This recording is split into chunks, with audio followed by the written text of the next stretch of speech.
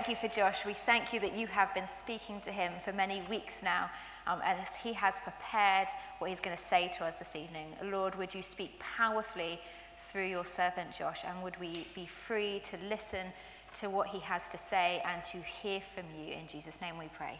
Amen. Amen. Thanks, Sarah. Good evening, everyone. I hope we are all doing well. It's a very exciting time of year at the moment, isn't it? We're in December. Had a little bit of snow the other day. Christmas songs starting to be played everywhere. Advent calendars are being opened each morning. Did you know how many different types of Advent calendar you can get? I had a Lego one when I was younger, which was amazing. That was like my special Advent calendar. But normally just have the standard ones. The ones in the fair trade shop across just through there are amazing. So get one of them if you're late to the party. But there are so many different types of Advent calendar around these days. There's like coffee ones, there's even bath bomb ones, and the other day I found out there's even Advent calendars for dogs. I don't think my dog's going to be getting one this year though, because she has not been deserved of more treats, but you know, there are dog Advent calendars around. But yes, so tonight we're going to be talking about Advent. And the passage this evening is from the second chapter in Luke and is all about the journey to Jesus' birth, the Son of God being born into the world, God's glory being shown through the angels singing praise, and then the shepherds and our response to that. We're going to take the passage in 3 chunks this evening and focus and reflect on where we've been with our faith over the last year, where we're at the moment with God, and what direction we're headed, all using God's word to guide us through that. It's going to be an opportunity for us to take a step back and to look at our own individual relationship with God. Afterwards, we'll have some proper space and time to really reflect on some questions which will hopefully help us think more about where our individual faith is at the moment. And those questions we can ponder and bring to God throughout Advent in order to properly prepare our hearts for the birth of Jesus. But first of all, we're going to jump straight into the passage. So the first of our 3 chunks we're going to look at focuses on Mary and Joseph and their journey. The Bible tells us that a census was just about to be taken across the Roman world. So everyone, including Mary and Joseph, had to go back to their own towns to register. What really strikes me about Mary is that despite all these unexpected change of plans due to things outside of her control, she still chose to give everything over to God and completely surrender herself to him, even when things weren't quite going how she may have thought they would. I really wonder what had been going through her head at this point. If we flick back to Luke 1, we see that in this season of her life, it's been a roller coaster already. If we flick back, we see her singing her song of praise to God, and she's been through so much. She's been visited by an angel who tells her that she'll give birth to the Son of God, and then she's found out that her older cousin is also pregnant and already 6 months along, and now she has to go back to Bethlehem with Joseph because the Roman Emperor has just decided to call a census. It's quite a journey she's been on, completely unexpected and full of surprise twists and turns along the way. I'd imagine there were some real highs and some real lows as well. Moments of complete joy and thankfulness to God, like the outpouring of praise in that song which she sang to God. But also moments of feeling quite overwhelmed, perhaps, with everything that was going on in and around her. Whilst all of these things were going on, she would have had to think about and deal with being an unmarried pregnant woman at the time. We even read in Matthew that Joseph struggled with that and was visited by an angel in a dream to put his mind at peace. And added on top of that, the unanticipated journey to Bethlehem and the fact that she was now carrying the Son of God. That is a very, very big task indeed.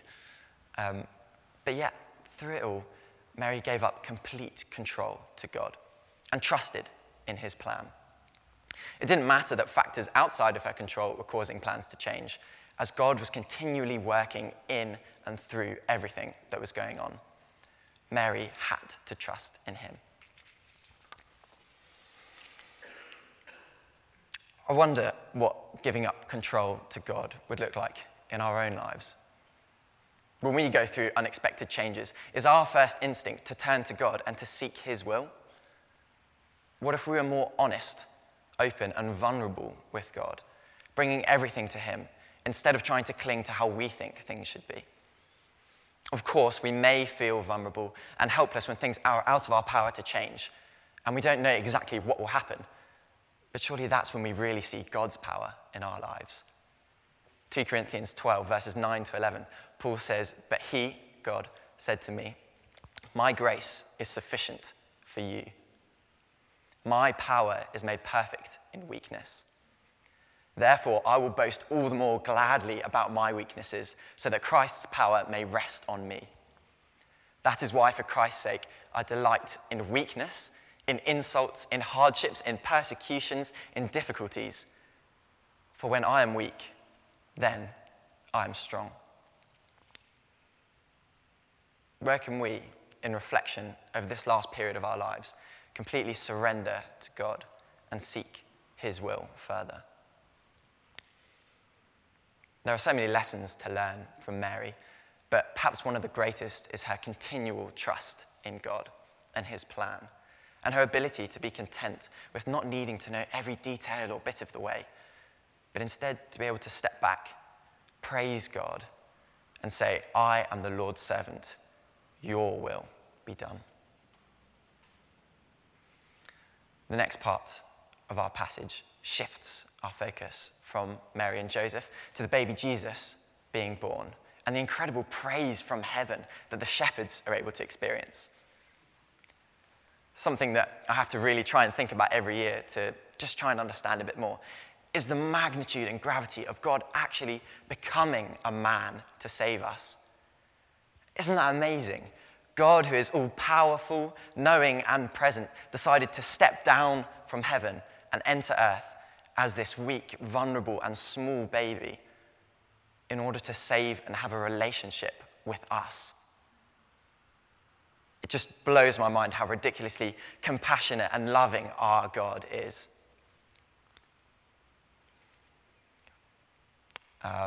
Words really just can't describe how incredible God himself is to first step down from heaven to be an actual man, and then later on, as we know, let himself be killed as that man.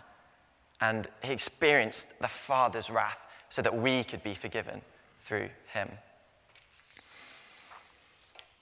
And so the second theme we're going to think about tonight is intimacy. If we turn to the passage, we see from verse 8 God's choice to involve some of the shepherds who are out on the field nearby. I mean, can you imagine this scenario? 1 minute, the shepherds are there looking after their sheep, and then suddenly, there's an angel who appears in the sky, and the glory of the Lord is shining around them, and they're absolutely terrified. Can you imagine if you were just at home, I don't know, doing the washing up or something, and then suddenly an angel appears to you and tells you not to be afraid, the Messiah is going to be born as a baby, and then loads more angels turn up as well, and they're all singing praises to God. You'd be in absolutely complete shock, wouldn't you? But this is the incomprehensible thing about God's love. First off, he decides to come to earth as a man, and even further than that, a baby. But also chooses to involve shepherds in his birth too. They must have been thinking, what on earth have we done to deserve to be a part of this? But I think it's an amazing demonstration of the fact that Jesus came to earth in order to die to save us. For the lowly shepherds looking after their flocks, for the people that Jesus would grow up and meet, for everyone that knows and loves him. This completely changes our relationship with God. Instead of just being the creator, whose presence only rested within the inner curtain of the temple, now he was here on earth as a man. And then he came to live within us through the Holy Spirit. This intimate connection we have with God is so completely different to anything else. He's not a faraway being pulling strings and dictating the world with no love.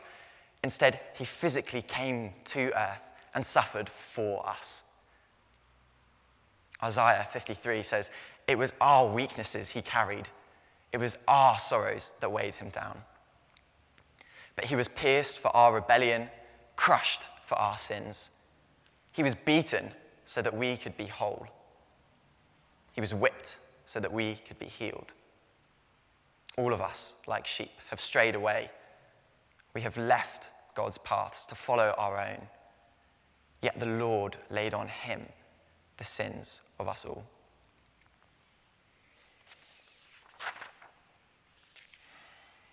Our God is a God who wants to have an intimate relationship with us, and he wants us to have that relationship with him.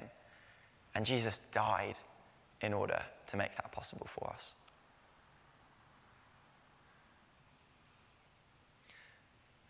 In the final part of our passage this evening, we're going to focus particularly on the shepherds. So far, we've seen the journey of Mary and Joseph dealing with unexpected change in our lives and handing trust and control over to God. The baby Jesus being born and the new relationship that allows us to have with God. And now we'll look at the shepherds, what their response is to this new beginning and what they did after meeting Jesus. So in these final few verses, we see that after the shepherds have witnessed this glorious heavenly worship, they immediately go in search of Jesus. I love this image of the shepherds just being completely awestruck at everything they've just seen. The angels return to heaven and they're just left there completely and utterly amazed. But then they hurry off to find Jesus, this Messiah that they've just heard all about. And then they go and spread the word to all around, everyone they can find. And they continue to praise God for everything they'd heard and seen. This is a completely new beginning for them. Those shepherds, their lives are never going to be the same.